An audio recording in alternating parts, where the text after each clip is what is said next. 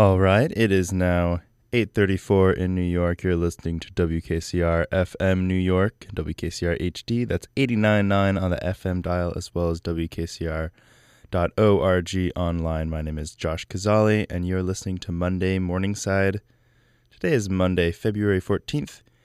It's an exciting day here in the station. Love is in the air. Love is on the air, in fact. Thanks to JW for playing those beautiful jazz standards just before us. Today we have a lovely show for you planned. Later you're going to hear about the women's basketball team, which, if you've been tuned into WKCR Sports, has been playing phenomenally.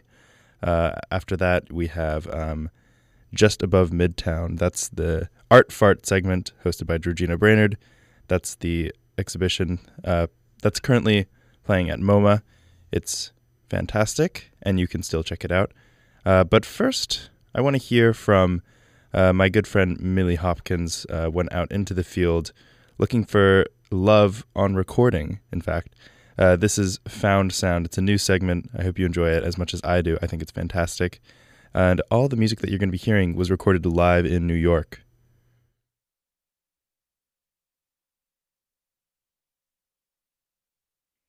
Hey there, I'm Millie, and I'm going to be doing a segment on Josh's show every once in a while where I go and find found sounds around New York over the weekend and bring it back to you in a little compressed file every Monday morning. I'm going to try to find live music, interviews, talk to people on the street, use ambient noise. Hopefully it's a fun time that brings a big swath of New York into your radio. I'm hoping this show will be a love letter to New York, so I figured it would be a great way to inaugurate it with a Valentine's Day episode. My weekend started with a typical college party. At any college party, there's this unspoken optimism that begins the night. Like, you're gonna meet someone and really hit it off, and your conversation will meander into a quiet corner and be really intimate and profound really quickly. Well, luckily for me, after a few hours, all the couples either quarantined themselves to the couches or the taken people left to go back home to their lovers, and all the good conversationalists were left in the corner with me. I was talking about love this morning with a New York Times criminal investigator at Hungarian. It checks out. I was telling her that I think a lot of people, the way they love someone is like they'll say, I love them because they make me feel good. And I think that's wrong. And I think we should love people because we see them as whole people. And we love them for who they are wholly. And she agreed with me. So I guess what I'm trying to say is now I work for the New York Times. And what is, in the vein of New York Times, if you had to define modern love, what would it be? A mess. A mess. Doesn't exist anymore. No. We're all performers. Yeah. Did someone dissuade you of love? And so I realized I had to ask my corner buddies about their worst dates. What's the worst hangout you've been on? This is a great story because, he asked me out to lunch, which I really didn't want to do, but I did it. He was like, I'm going to give you a bunch of random hypotheticals to see, like, what situations make you mad. It was like, what would you do if I ignored you in public? What would you do if you found out from our friends that I was talking shit about you? And then the last one was, in fact, what would you do if we went out to party and the next day you wake up and I'm there, don't know what that means, and you have no recollection of the night before because I put a drug in your drink? What? Yeah. And I was like, what? That's incredible. Why would you sort of drug me? And he was like, oh, it's not a big deal. Like, I've done that to my friends before. How did you leave the situation eventually? Oh, he got a call from his dad, who was like also his business partner. Oh God, probably in high school, like closeted. I was friends-ish with this guy, and somebody told me, she's like, oh, you gotta kiss Jonathan, and I was like, oh God, I do. And it was just so awkward about it. We went to like his friend Michael's car, and I was like, oh God. And it was just bad. And I remember just being like, what? Were you gagging? Yeah. We went to eat gelato. He invited his friend with him, and then I invited my friend because he invited his friend. So then it just became a hang. with gelato. Going out for a gelato is so funny because that's like 4 bites. Like you take your 4 bites of gelato and then what? And you have that tiny little spoon. Are you supposed to like sell? So it's like if you invite me to gelato, like you got to be ready to talk. And so I'd gotten all this great source information from the party, but I'd promised Josh a sound-based podcast, and otherwise my weekend had been pretty quiet, or at least so I thought. I was sitting in Ferris Booth Commons when somebody started playing the piano, first so imperceptibly that I didn't even pick it up. It was this really gentle, romantic sound, so I asked him if I could record him. Hi, I'm Gabe Guo, junior majoring in computer science, and this is my piano music.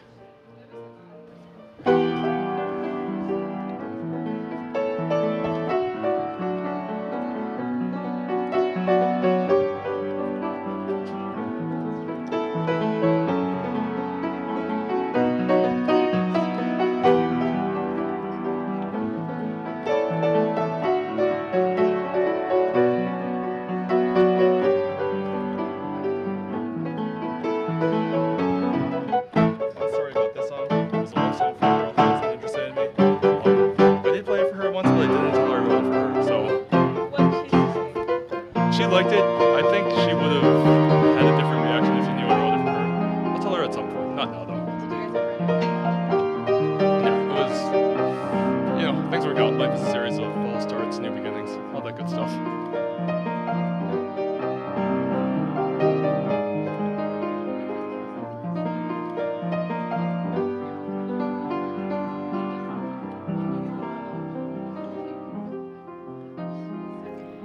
The next place I went was a music venue where 2 women named Jenna were playing.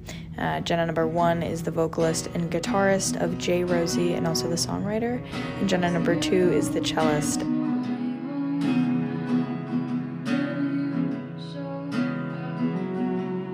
Sitting in the audience listening, I got kind of obsessed with the way these 2 Jennas were working like yin and yang. On the one hand, the songwriter, with her blue glitter eyeshadow and sequins glued onto her cheekbone, has been writing these incredibly melancholic songs of heartbreak. And the other Jenna is totally silent, but is creating this sound of pure optimism and like ascension and uplift. I wanted to ask about their artistic process together, so I went backstage. Making it up on the spot. I would say it's 100% of the time. Really? No, like I would say 70% of the time. You're writing songs that are mostly about heartbreak, but this cello has this sound of optimism, like it has this beautiful, like lilting, kind of flighty quality to it. Yeah. Did you guys always know you wanted to balance it like that? It really just takes like an instrument like the cello. Like it takes something really with such an interesting and deep and like warm tone and character to bring that out of the other people playing the music, but also out of the like music itself, you know?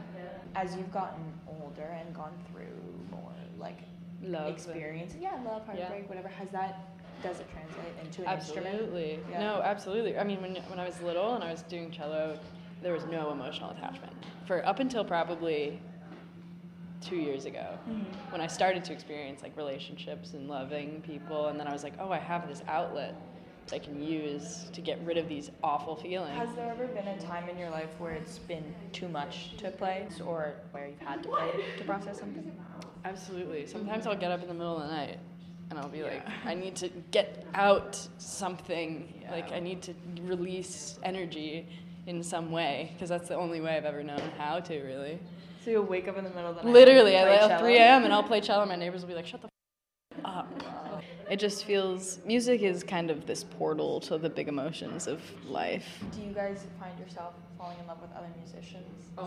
Strictly. Only other musicians. Not for you. I have a tough track record on that, I think. A violinist came up and played at that venue after them. His music was also totally transportive, melancholic but optimistic at the same time.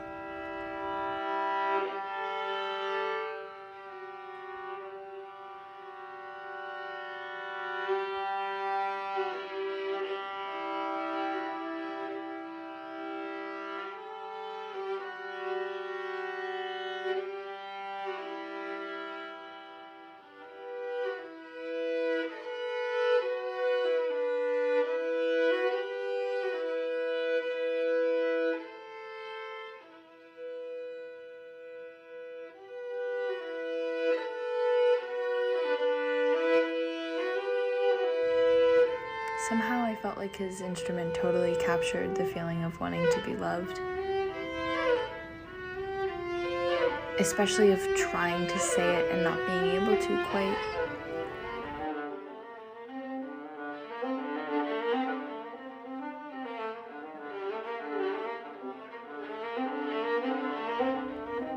It made me think about something one of the Jennas had just told me.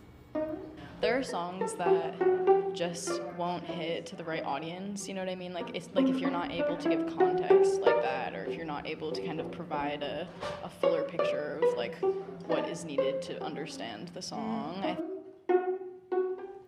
But when she said that, I just couldn't help but think of my piano playing friend from earlier that day. She liked it. I think she would have had a different reaction if she knew I wrote it for her. If only he had given her the context. I mean, there's so you know, the nice thing about music is that it can be so many complicated things, right?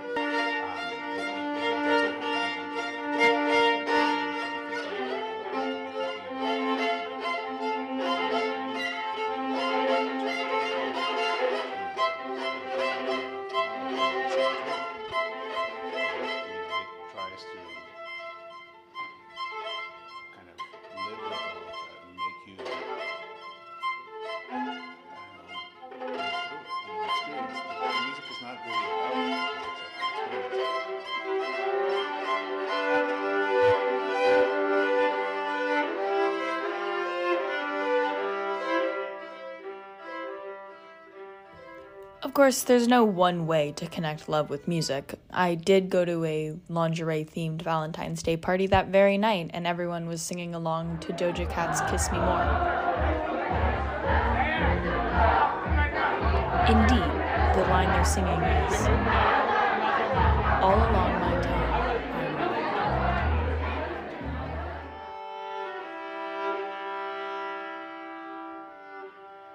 You know, things work out. Life is a series of false starts, new beginnings, all that good stuff.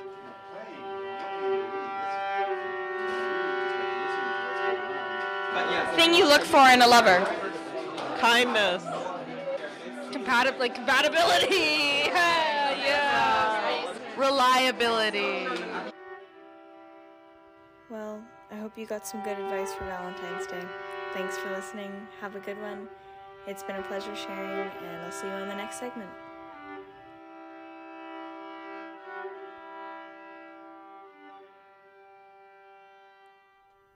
Big thanks to Millie Hopkins for bringing us that segment, and I look forward to her next one. It's a beautiful story of not just the sounds, but the people in New York City. So definitely looking forward to bringing you that once again. And yeah, tomorrow is Valentine's Day. It's the 13th. It's now 8:47 in the morning. Hope you're all finding that special someone in your life. Either they're there or you're well on the way. I think we're all somewhere on that journey together.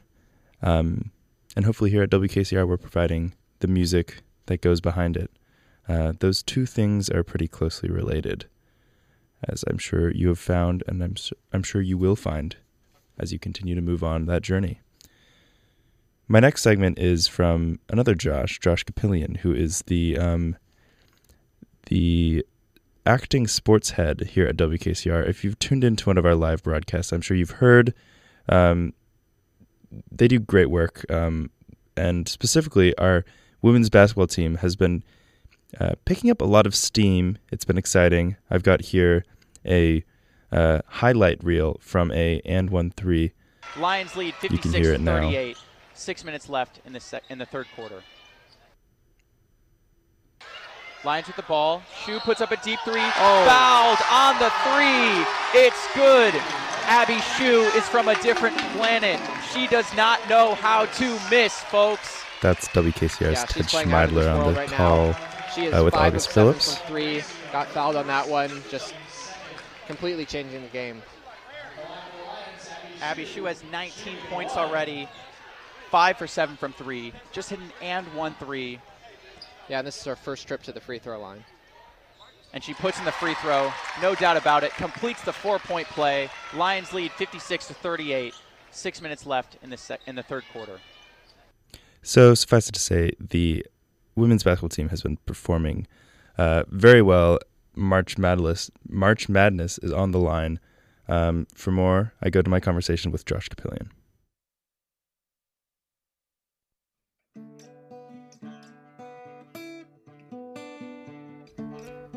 I'm here with Josh Capillion, who is our librarian here at WKCR, as well as acting sports head.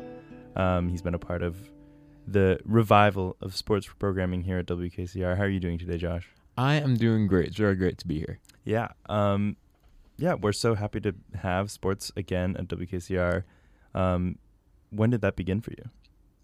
So, I came in here as a freshman back in 2019, so back when there was still some sports programming happening. Mm-hmm. But I came in actually involved with the jazz department, so I never really saw what was going on with that. And then, of course, COVID hit. We did our last broadcast early March of 2020, and then we really went 2.5 years without doing any sports coverage.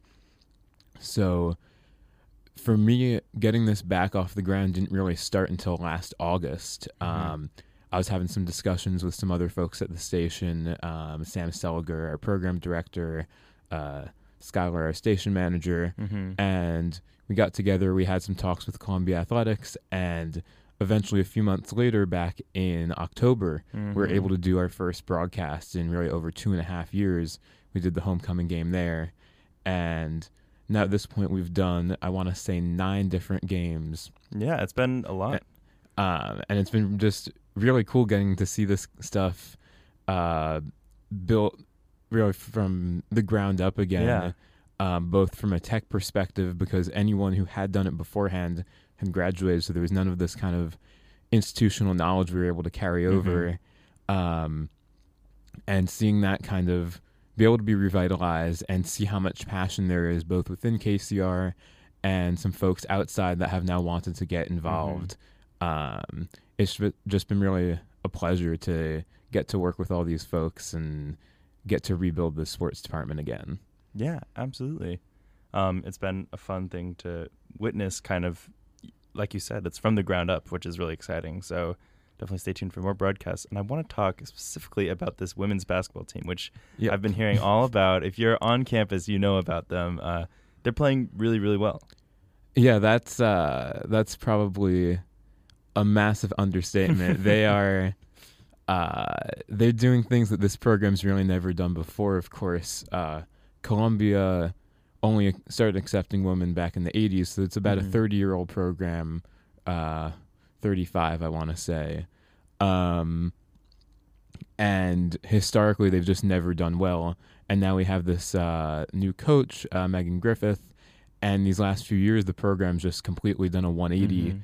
Last year, they had the best year in program history, went 12-2 in against Ivy. They were 1 win away from actually making March Madness for the first time in program history, and lost to Princeton, unfortunately. So to be able to see them go back, do it again, and arguably doing it even better so far this season has been really impressive to watch, and selfishly has been very fun to get to cover with KCR. Absolutely. That just the timing of this lines up well, and they have a really, really good chance of being able to do what they weren't able to get done last year and make March Madness. Yeah, absolutely. And that would be so thrilling for Columbia Athletics. I think sometimes, Columbia is a very urban campus. It's sometimes hard to rally around a sports team, but I do feel like I've had a lot of friends be like, oh no, like you've got to go to this game. Like it's going to be really, really fun. Like there's a lot of energy behind this team, and it's really exciting. Yeah, absolutely. There's a camaraderie that I'm seeing that I think all 4 years I've been here, I've never really felt that before. Yeah. With our sports teams and just being able to be a part of that. I've gone, even games we're not covering, I've just kind of gone, sat in as a fan, and the energy is just, it's electric. There's really no other way to put it. And I think also having the court so close to campus, really being on campus, really helps with that. You can go and it's right there. And it's really just a great time for everyone involved. Yeah, I mean, absolutely. And, I'm knocking on wood here. But, they're playing really well. They've got a chance to do what they missed last time, and they missed the March Madness. What would that mean, do you think, as, a big part of Columbia sports at this point, to be in that tournament? I think it was really just historic's the best word. It's something that this program's never been able to do in their relatively short history. And to be able to do it on the backs of a team that's just so well put together, everybody is really contributing, and a team where you have almost 50% of which are seniors and will be graduating this year. You have Caitlin Davis, who got the first triple-double in program history a few months back. Jada Patrick and other contributors like that who just mean so much to the team, and this is their last opportunity to be doing it for Columbia. To see that happen would just be huge for the school, the program, the organization. Yeah, absolutely. And so at this point, it's not quite March yet. It's February. What has to go right for them to make it into that pocket? Yeah, so first of all, there's still 4 more regular season games left. Both of their games against Princeton, who's arguably the other kind of big heavy hitter who knocked us out last year. Yes, we've faced them both times this season, so we don't need to face them at all for the rest of the regular season. But we still have a few tough matchups to go. So ideally, especially since you've already lost 2 against Ivy this year, really winning all 4 of those, not necessarily a must, but definitely really important. And at that point, it's on to the Ivy Championships. Those will be down in Princeton, the semis on Friday, March 10th, and then the finals also down in Princeton on Saturday, the 11th. And if Columbia's able to win both of those, that's an automatic bye, and that would, of course, be the ideal situation. Right. Of course, you have ESPN's bracketology. They're predicting that potentially, even if they lose the Ivy Championship, there's a chance that they still get one of those at-large bids. Of course, the determining factors of what goes into those always a little bit of a mystery. So I'm sure if, unfortunately, we don't get the best outcome, we'll all be kind of at the edge of our seat watching on the night of the 12th as they announce those bids. All right. Well, we'll keep our eyes tuned to the 12th. Absolutely. And I guess just looking forward for WKCR sports, what are you excited about for this spring semester? We'll be broadcasting. I know a lot of people are excited about baseball, which we'll be bringing back. Any other things that we can look forward to as the sports department starts to become a little bit more active? Yeah, so actually last week we had kind of just a general interest meeting to get new folks in, and there's just a lot of brand new people to KCR that are super passionate about sports, and a lot of them specifically in baseball. So there'll be a lot of programming there that's going to be happening. And even with this basketball team, we've got one more home game for women's basketball. That'll be on March 4th. Of course, we'll be covering the men's team next Saturday. And assuming they can make the finals, we will definitely be covering that. That's March 11th. As I said before, 5 p.m. at Princeton. That'll be on WKCR. And we've been in talks with Columbia Athletics and just with our kind of higher-ups at KCR to try to get funding to hopefully be able to go cover the women's team in March Madness, assuming that that's able to happen. And if people at home might be interested in supporting Columbia Athletics or WKCR sports department, is there any hope for them? Yeah, absolutely. So actually just yesterday, we released a new line of WKCR sports merch. So we have a jersey. You can wear number 89 in support for 89.9 FM. We have one of those kind of like athletic mesh fitting shirts with a nice new WKCR sports logo. And also just a water bottle if you want to stay hydrated while you're going on a run, or even if you just want to stay hydrated while listening to these broadcasts. So those are all up right now. Those are on WKCR.org. And the money from that will be going to helping us in terms of travel and lodging to be able to hopefully do these March Madness broadcasts. And of course, any money above that will go to other general WKCR operations. So all the rest of the programming that you all know and love will continue to get support. So if any of that interests you, feel free to check those out on WKCR.org. Awesome. Well, thanks for joining me today, Josh. And best of luck to the women's basketball team. Go Lions. Yeah, go Lions. Thanks so much for having me.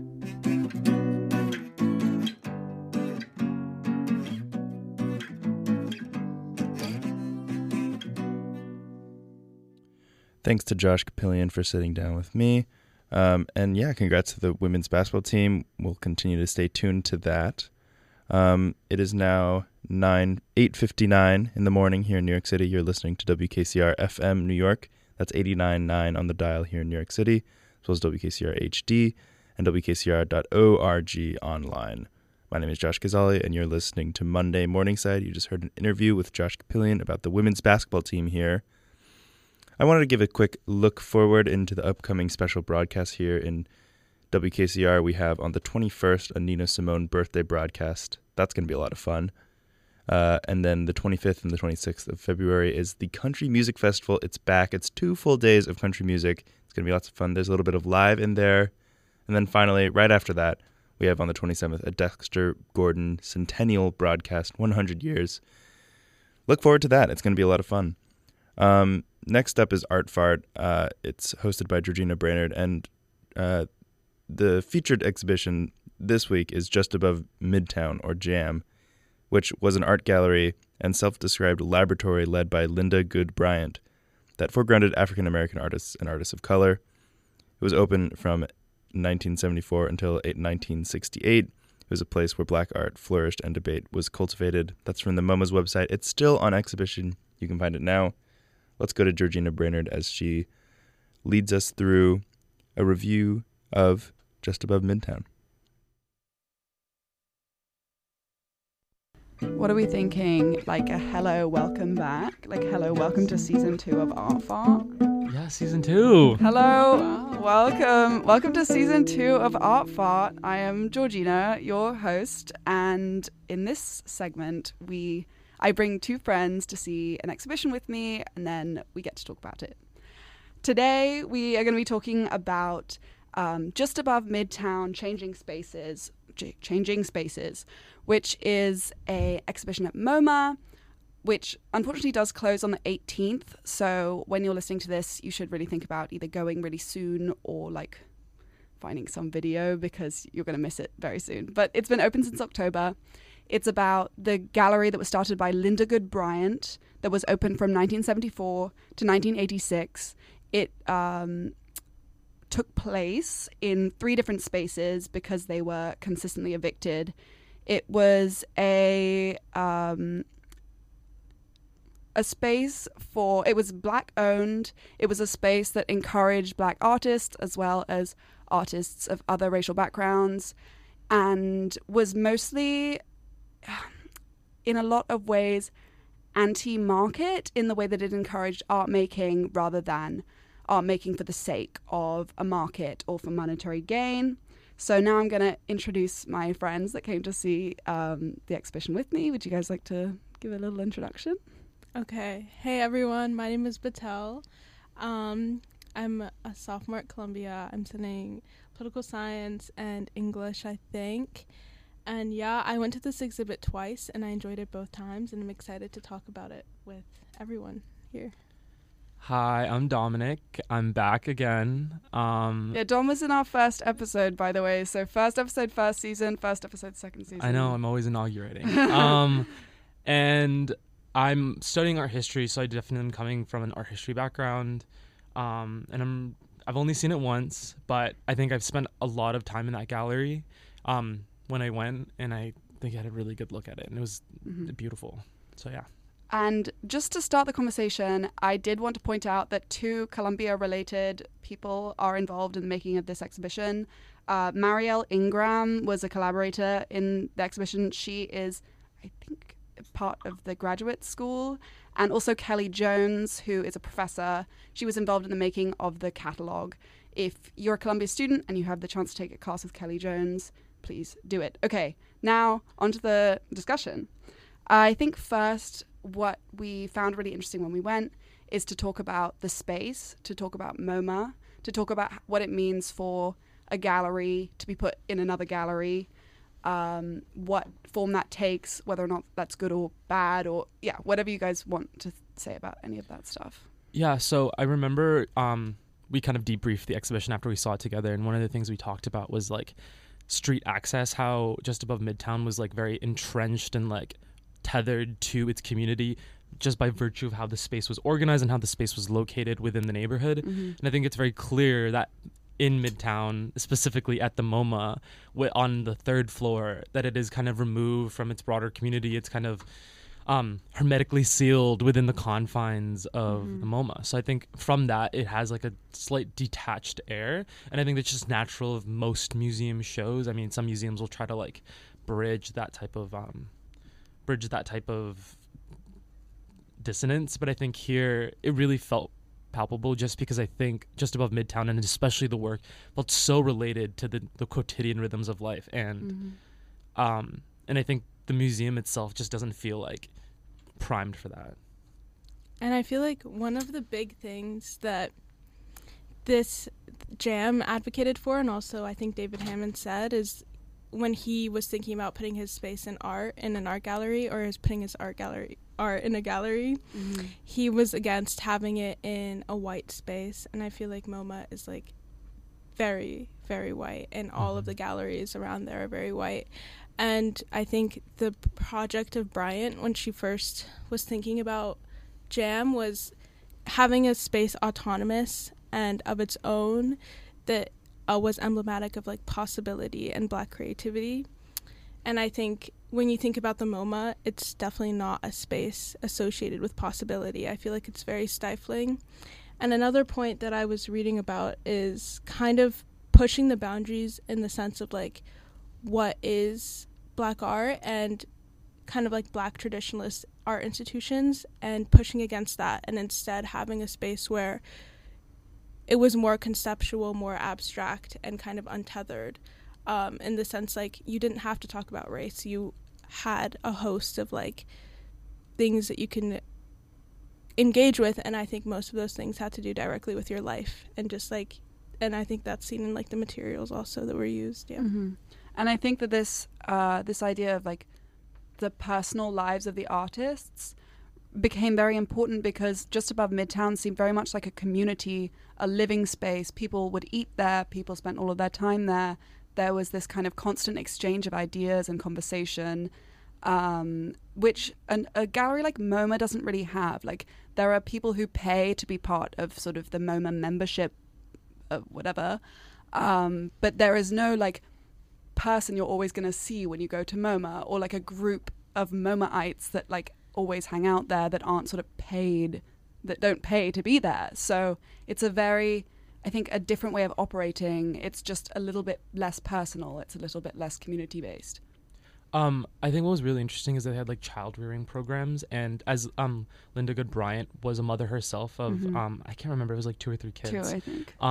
And so for her, like motherhood and like the concept of family was important. I think here, you know, we always have these conversations of like found family, chosen family, and I really think that was part of the mission, even if it was not overt. I think in their programming, they really developed this sense of like entrenching themselves in like familial relationships, and I think that's why it was so intimate. And there was also in the exhibition, in like the room that bridged, it's like this like kind of small hallway that bridged the 2 bigger rooms.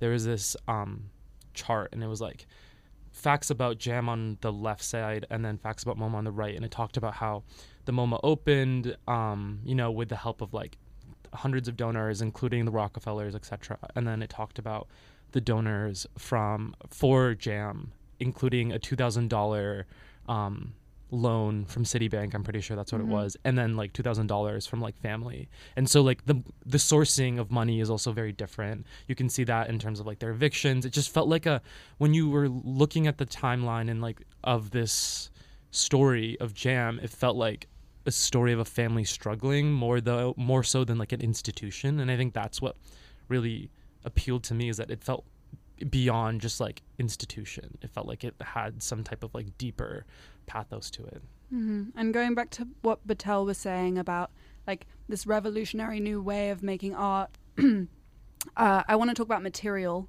I think that the exhibition for those who've been, it encompasses a huge diversity of different types of art making. Senga Ngudi, of course, is a focal point. She makes works with like nylon stockings and filling them with sand and watching how they fall and the tension between them. Do you guys have any highlights in terms of different types of materials that you really loved seeing, or things that seemed very revolutionary to you? I really liked, I think David Hammond, also Sydney Bloom, just I think everyone in that exhibit had an interesting way of incorporating materials outside of what you'd traditionally see in like an art supply store, and from like their own life, like hair, for instance, was a big thing I saw.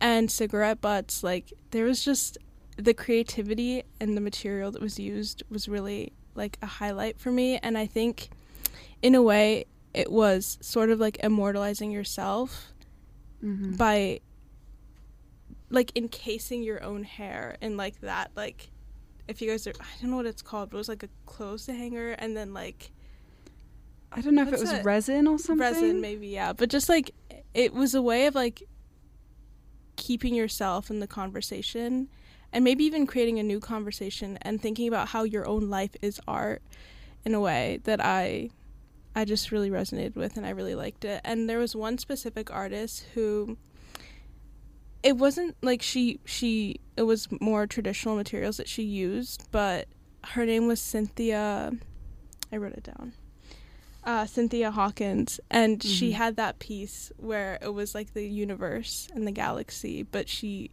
kind of did it through a made-up language, like symbols of like that were just abstract. I couldn't connect them to anything, but I think that represented the different use of materials in a way that like by using things that were non-traditional but personal to you, you were making yourself like a part of the universe, and like it was beautiful in that way. That's really beautiful. Yeah, I also, to name some of like the materials that like really caught my eye, there was a lot of use of paper bags. I forget who the artist was. It was like paper bag and using like different inks and different types of paints on the paper bags. I thought that was like gorgeous and very like this almost humble use of materials. And then the use of stickers I thought was so potent.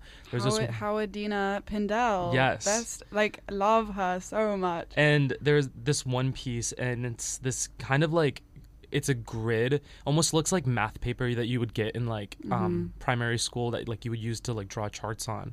And then in each of those boxes she had this tiny little sticker with a number on it, and you can't really decipher what the order these numbers are in. They go up really high, like up to like 12,000 or something like that. And I was just like up and close and personal with the artwork and just like really trying to decipher some type of like code. And I think what was super interesting is that they're engaging with materials, but they're also really engaging with like modes of creating, or just like expressions. Like they're playing with a lot of like abstract expressionism. They were playing with a lot of modes of like non-objective art that I thought was super interesting. And I've been really interested lately in terms of how artists of color have inserted themselves into these like larger, what's considered white narratives of like art making, that I think is actually not true. I think a lot of artists of color, especially Black artists, have contributed so much to non-objective art. And I think this was such a great display of that, and how like it has influenced the broader sphere of like the New York art scene, and then how that's like bled out into the rest of the world. So it's just really interesting to see that like the DNA of a lot of like non-objective art was born from places like this. Yeah, and then to accompany those actual art pieces, there's a huge amount of archival documents. There's videos of what was going on in the galleries, performances, dances, music. There are slides of images that were taken in the gallery, and just other photos of artists and of the gallery space. What did you think about the inclusion of those archival motifs? I mean, for me, it really builds a wider picture, a more diverse picture of what everyday life is like. It's also really nice to see artists who usually are put up on such a pedestal be like actual normal people. Like there were some images of Senga Ngudi in which some of them she looked kind of awkward, and I kind of liked seeing, you know, someone who, like, art history is all about elevating these people to be kind of godlike, and I think that she just felt very normal and very, you know, approachable, and I also, of course, love her art, so I just like to see any pictures of her. I'm not really sure if I have much to say on the archive. I thought like just kind of like the creation of any archive, it just makes me think like people that were denied histories and denied like kind of viable past because they lacked an archive, and I think having that there and centered with all the videos and images and even just like keeping the bill statements and having Jam be like its own narrative and its own history, I thought was very cool. And one thing, kind of circling back to the materials conversation, sorry. No. Good. There was a story that I was reading about that Brian often points to, where it's David Hammond's first solo exhibition, and it's where he had like a collection of like hair and like grease and random things like that, and kind of everyone saw it and everyone was like, what is this? Like, this is not art. And he kind of, and Brian encouraged us, they encouraged a discussion, and I think that is the whole goal of Jam, is to have like an ongoing discourse and ongoing discussion. And I think even through the keeping of archives, like that humanizes and, as you said, like points to the life of the space and encourages us to engage also in discussion. And yeah, I don't know if that makes sense, but I think for the archive and like the creation of discourse and like how things live beyond like it's like momentary life, it was interesting that like once after the final eviction, everything was put into storage, and Bryant really just wanted to have everything like kept in one space, and she like kept really good care of it, and that's why we were able to have an exhibition of this caliber, of like such an expansive exhibition that like covers so much history. And I think that was super interesting, is to see like this legacy had been confined into this like random storage space, and now it's like back into the world, and like these discourses are reemerging. Yeah, it's like, when do we decide that this narrative is important to showcase, and when has it become relevant again? Is interesting. And again, making it relevant in a place that is so, I'm sorry, the MoMA is so counterintuitive to the goals of Jam that it's really fascinating how that was reconciled. Yeah, definitely there's a tension there. Just finishing off the archival thing, I think that having those bills, so they had an entire wall which were pasted on different bills, outstanding bills that they had, and then of course that was part of their constant evictions and monetary state, because they refused to live only to work, and they refused to live only to make money.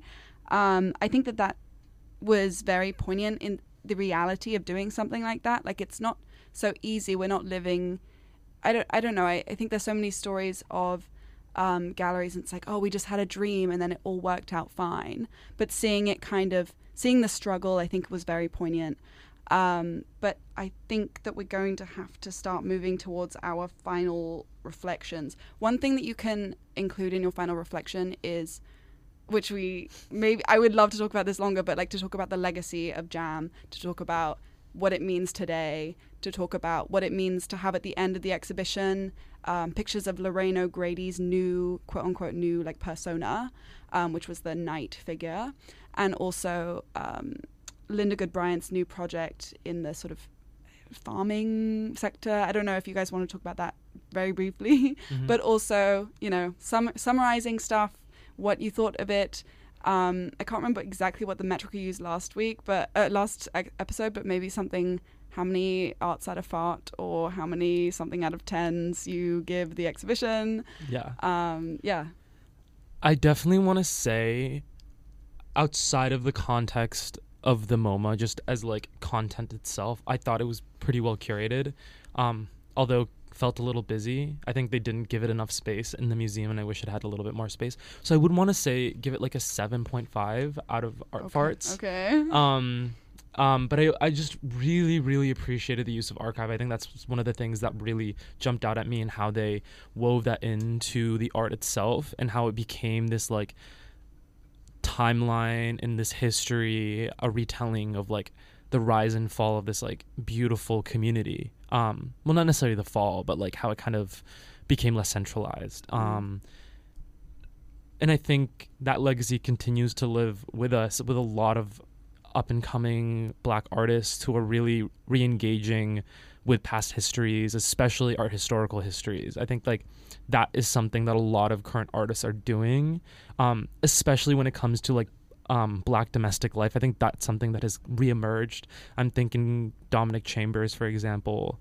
And so it's really exciting to see this discourse come back to life. And I'm really, really grateful that they were able to showcase this. Maybe not at the MoMA, but somewhere else it would have been equally as brilliant. But regardless, I am excited and so happy to have seen this. It's also important to say, we haven't been to any of these, but there are a series of like extra parts of the exhibition that take place in other settings, which I don't actually know a huge amount about, but they are not all MoMA specific. So, yeah. But we can't talk about those because we don't know anything about them. Anyway, back to Patel. I thought that one thing that the MoMA lacked but is so central to this exhibit is kind of the way that we can interact with the pieces, and I think like that like the interaction element and the fact that we're supposed to be engaging in discussion after seeing these pieces that kind of push the boundary. We're supposed to be kind of reconciling that within ourselves, and in that I think it may not have seemed that this is like a conversation that has been ongoing and like it's in the MoMA, it's in the Brooklyn Museum recently, but I feel like this is something that Black artists have always been thinking about, and that it's something that has been happening. We just have to like kind of tune into those things that have been happening. So if I had to rate it, I would give it a 7 out of 10 also. I just feel like it missed the interactivity element, and like and just like it was stifling in the sense like you couldn't really, as Dom said. Yeah, I totally agree with Patel. And I, of course, touch is very important to Senga Ngudi. I don't want to only talk about her, but she, in her RSVP series, it's all about interaction, which you can't do, but maybe that's just the realities of the times that we live in, you know. But I would say first room, huge amount of big hitters. If you're going to go, just hang out in the first room. Why not? It's very busy. It, you know, is all about creating a legacy for this gallery. Those are my only final thoughts. And thank you guys so much for coming. I don't know if I'm allowed to. I feel like I shouldn't rate it out of 10 because maybe I'm a neutral observer host character in this. But it was good, and if you can, please go see it. It, as I said at the beginning, it ends on the 18th of February, which is imminent. So hurry your hurry your this butts exhibition over there. Thank you so much. Thank you. Have a great week, everyone. Bye. Thanks to Georgina Brainerd for getting that interview, for being the host of Art Fart. She's wonderful. Finally, we have one last segment. We have Fairest of Them All. If Lex and Lucas seem a little bit down today, that's because their Philadelphia Eagles just lost the Super Bowl yesterday in a brutal defeat. So why don't we go to them now for Fairest of Them All. It's been a lovely day. Today is Monday, February 13th. It's now 9:22. You've been listening to Monday Morningside. Thanks for listening. Hi, I'm Lucas. I'm Lex. And we're standing outside Ferris Dining Hall at 8:15 in the morning. The only open dining hall on campus. And we're here to see who's the fairest of them all. Hi, we're here with Daniel. Daniel, what are you getting this morning? I'm getting breakfast after doing an awesome gym session, and that's basically the beginning of my day. And then just a full day of classes, studying, and all that fun Columbia stuff. Damn. That's awesome. What breakfast are you getting? I'm getting an omelet. I usually go with the same thing. I'm afraid of change, so it's spinach, ham, cheese, chicken, and tomatoes, and mushrooms. That sounds great. Yeah, and a little oatmeal always helps too. And do you always come to Ferris? For breakfast, yeah, always. For everything else, sometimes I'll come to Ferris, but most of the time I'll end up going to John Jay. Are you here only because of the gym, or do you have something else after this? So I have class at 11:40, but I'm actually going to go back to my apartment, go for a quick run, and then shower, change, and come back. I spent all day on campus now. It sucks. Wow. What class do you have at 11:40? University writing, the American Studies section, I guess. Yes. And what do you study? I'm studying psychology. So yeah, hopefully I'll be finishing up next spring. I think will be my last semester at Columbia. That's awesome. And one last question. Do you have any advice for the listeners at home? Yeah. It's easy to feel lazy, but like just go to the gym, work out, like get that stuff done. Because I was like in a pretty bad car accident and had to like start all over. And it's really easy to just spend the day in bed. It's awesome too, but it's not the right answer. Yeah. That's fantastic. And inspiring. Thank you. Have a good day. Hi, we're here with Brian. Brian, what are you getting this morning? An omelet with eggs, onions, peppers, cheese, and tomatoes. Sounds delicious. Is that what you always get? Typically. And why are you at Ferris Dining Hall so early in the morning? Because it's the only one open. Exactly. And would you be in Ferris if there were another dining hall open? Perhaps not. Where are you headed after this? Or before this? Why do you have to be up? I'm getting poetry done for class. That's incredible. Are you in a poetry class? Yeah. Traditions and poetry. Wow. What are you writing your poem about? Can we ask? Metaphysics. So, this is about God birth. God birth. Wow. Yeah. And does that have anything to do with omelets or Ferris Dining Hall? No, they're just keeping me awake and fueled to write it, I guess. That's fantastic. One last question. Do you have any advice for the listeners at home? Get your food somewhere else. Thank you. Thank you. And we're back with the upstairs portion of Who's the Fairest of Them All. So we're going to start up with the egg review. And the next portion of our show. And so let's jump right in with the eggs, which are pebbly, and mine are sort of brown. A little watery. Definitely better than last week. Yeah. But not good.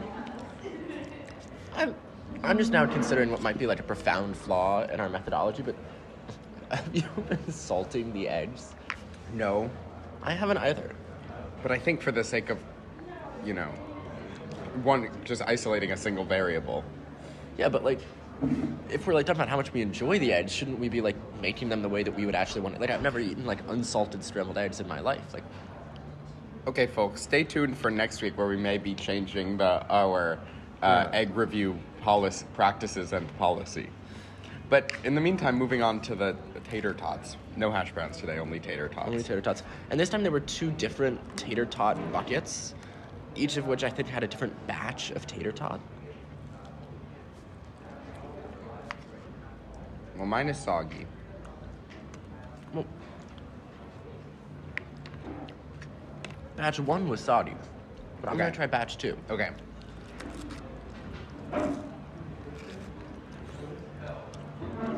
And, dear listeners, as I predicted, batch 2, much more crispy. And so which one was on the left and which one was on the right? Batch 2 was on the right. So if you're in Ferris Dining Hall in the next 15 to 20 minutes. And facing towards the breakfast main line. Or the breakfast main line, more closer to you. You should definitely go for the one on the right. It also just looks crispier, you can just sort of figure it out Normally visually. pretty discerning. I don't know how I missed that. Okay, let's have some sausage patty. Mine are very dark brown today.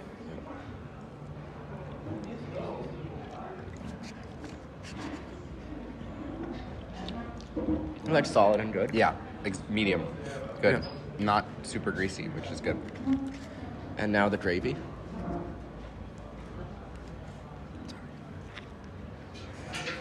It's pretty much normal, peppery, and full of sort of strange ham chunks and biscuit.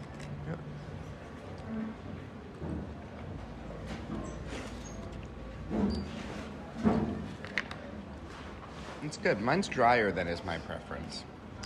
Yeah, I like it when they're wetter biscuits. But it's good. It's very good. It would be like a good biscuit for a sandwich, I think. Like if you wanted to cut your biscuit open and do like sausage patty, egg, maybe a little tater tot if you were in that sort of mood. You could really do it with this biscuit. So I think all in all, one of the better Ferris main lines we've seen. Agreed. So we've heard about what a lot of different people are eating today in Ferris Dining Hall, and now it's time to hear what's eating Lucas. So tell us, Lucas, what's eating you? I mean, to be honest, Lex, at 8:30 in the morning on February 13th, 2023, there's really only one thing that could be eating me as a Philadelphian, and that is the horrendous, heartbreaking, brutal loss that the Eagles suffered last night in the Super Bowl. And look, it was down to the wire. It was a close game. I think we gave it our all, barring the fact that we had like one genuine fumble and then one fumble that only got taken back by the referee. Like, mistakes were made. I'll admit that. But like, okay, that last call, that last drive up the field, whatever, the Chiefs are doing it, and they're like 3rd and 8, right by the goal line, and the Eagles get called on this like honestly kind of trumped up charge of holding. Yeah, like you looked at the clip, he wasn't really holding, and all of a sudden the game, instead of being this like close, tight, the Chiefs have a field goal, the Eagles make it back up the field in 2 minutes, game becomes the Chiefs just have like a first down right by the goal line, and all they did was kneel and reset the clock so that the Eagles had it. When the Eagles finally got it, they had like, what, 4 seconds 4 seconds left. Or 8 seconds, maybe. Yeah. As, you know, in the name of full disclosure, as someone who is also from Philadelphia, I feel exactly the same way. So maybe this is not the most there will be unbiased discourse. Balanced discussion on who's the fairest of them all about the Super Bowl. It was a travesty. We were robbed. The Chiefs did play really well. Like, congratulations to Andy Reid. He's a fantastic coach. Once a Eagle, maybe always a Eagle or something. Yeah, so like, maybe and never a Chief. Maybe an Eagle won the Super Bowl. Yeah, that's like a great take. I think that's our new position, is that an Eagle won, and that's all that matters. Like, Andy Reid and a Kelsey brother won. If you get confused about which Kelsey is which, who cares who is who? Yeah. All right. I feel like now it's time to move on to our final sort of segment, which is who's the fairest of them all, where we decide. We had 2 just incredibly inspiring interviews today. We had like the most motivated man, like a real go-getter, and a poet. Someone who's like awake in the morning so that they can be writing their poetry. Yeah, it's really incredible. But I think that we have to give it to Daniel, just because like I was going to go to bed after this, and now I'm not. And his story was incredibly inspiring. Very motivating. Really a great Fairest of them all interview, and truly this week's Fairest of them all. Truly. That's all for this week. We're Lex and Lucas. And we'll see you next Monday. Thanks to Lex and Lucas as always. Sorry about that Eagles loss. It's 8:32. Next up is Serial Music. Thank you for listening. My name is Josh Casali. I've been your host. Have a good morning.